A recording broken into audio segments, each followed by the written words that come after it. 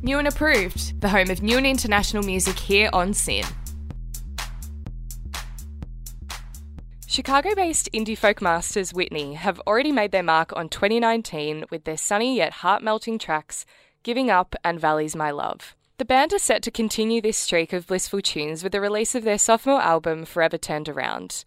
We're excited to uncover the details of the release with Max from the band, who joins us on the line now.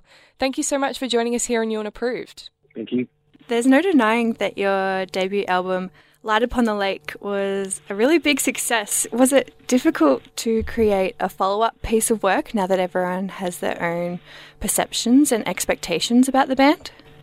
Not specifically because of that. I mean, I think Julie and I, I think it's naturally who we are to put a lot of pressure on ourselves to try to make something that, we feel strongly about, or I guess the term we always like to use is like something that we can fall in love with ourselves. And we're pretty picky people as far as what music we listen to in the first place. So I think a lot of the pressure, came from ourselves. And in general, I think as musicians, that'll always be present, whether or not, the last thing we made was perceived as like a successful record or whatever, I guess the words are to describe that. But I think we're just, always trying to push ourselves to write better songs. And your new record, Forever Turned Around, which is out on August 30th, explores the ins and outs of relationships in both romantic, platonic and familial forms. How has your relationship with each other changed since your professional success? I think the reason why I have been able to move relatively smoothly, I don't think that there's a moment within all the touring or during the writing process that we really either really dealt with it that much, dealt with any of the touring or, again, quote unquote pressures in a way that forced us to change the nature of the relationship, which is why at least that was a constant in our lives. Our relationships with our friends changed because we were gone all the time. Family, got a little bit more distant. Significant others, etc. That was a lot harder, but me enjoying each other every day, regardless of whatever is happening. So, in a lot of ways, that's the stability of that friendship is a lot of the reason why we were able to make another record and feel good about it in the end. And a lot of this record was written whilst on the road over the past few years. What is it about touring that inspires both of your songwriting? Actually, a lot of it was written after we got off the road. I think we definitely need some time at home to kind of gather ourselves after being on the road for so long.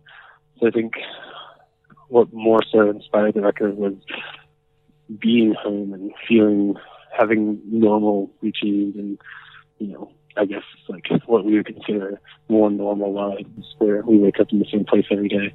And I think struggling with that stability, or that stability being something that was new, was kind of what the record was built about, being confused and anxious by a newfound sense of regularness or normality or something, whereas on the road we're so nomadic and all over the place pretty much all the time. So a lot of it, the writing had to do as a reaction to finally being home and being seemingly normal, but not feeling that way.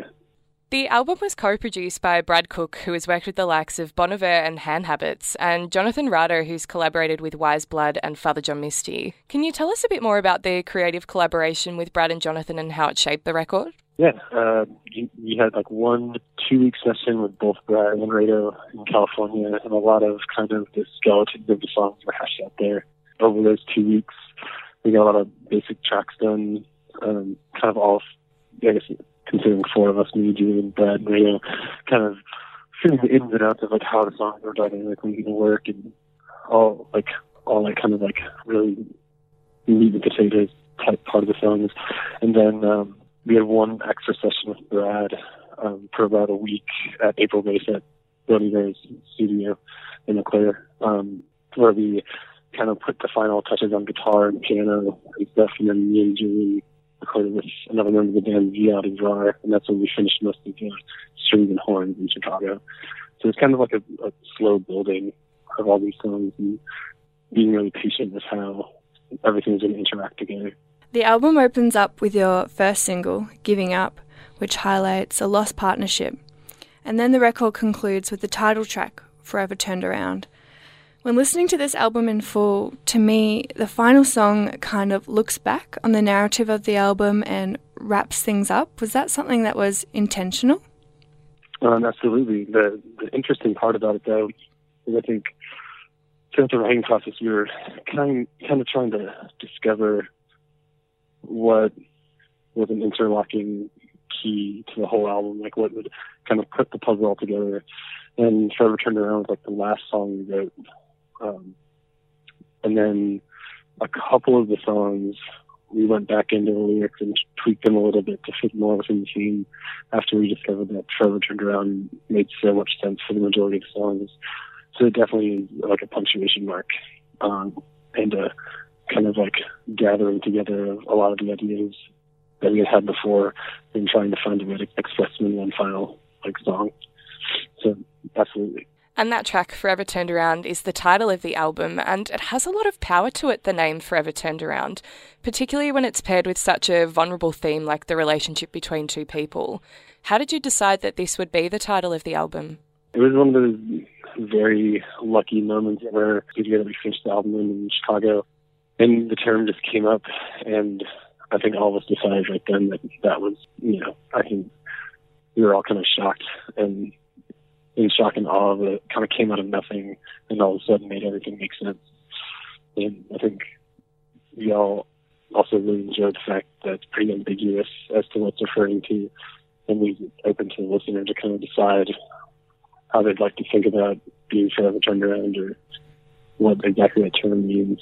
And in that way, that confusion is also, and ambiguity is kind of all over the record as well. You're listening to New and Approved with Chelsea in India, and we are currently chatting to Max from Whitney, who are about to release their second album, Forever Turned Around, on August 30th. And you're essentially touring non-stop till the end of November, which is crazy, but it also means you'll perhaps be conveniently free during Australia's summer festival season, and I'm sure you have to keep things under wraps, but could you maybe give us a hint if you're heading over here anytime soon? I mean, me and Julian are pushing for it very hard. I think we're kind of waiting. We're also waiting to get the confirmation on it. But last time we were there, I think a couple of years ago, and played Laneway and had a couple shows, club shows around too. We had such a great time. So we're in the same boat, just kind of waiting to hear where we'll be. But we are definitely, our schedule's open at this moment. All right. Hopefully that takes place. So you've just released the latest single off the album, Valleys, in brackets, My Love, which is from the upcoming album, Forever Turned Around.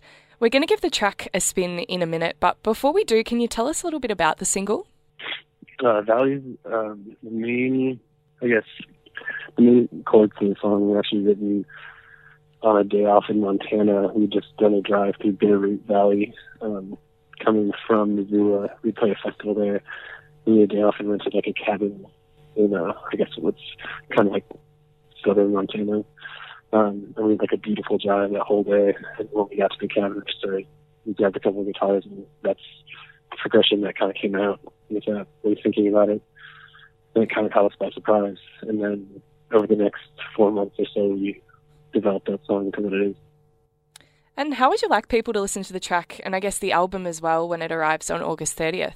Well, ideally, Valleys, specifically when you're on a beautiful drive somewhere, the same way as we were, and kind of like imagine the song. So something relatively expansive and beautiful where you can just kind of get lost in it. And I hope the same thing for the album. It seems like a great thing to listen to in transition, or when there's like a beautiful expanse in front of you. You can kind of just get lost in it and hopefully find some sort of meaning within all the songs and feelings that we're trying to get across. And hopefully it'll feel like a warm hug or something. It's like kind of a silly way to put it, but a joke that we made a bunch. And some people have said to us, like, it feels like a big warm hug. And, I don't have any problem with that. Forever Turned Around has moments of powerful vulnerability, both lyrically and sonically. It's everything that we love about Whitney, only grander. The record will be out on August 30 through Secretly Canadian and Inertia Music. Max from Whitney, thank you so much for joining us on New and Approved.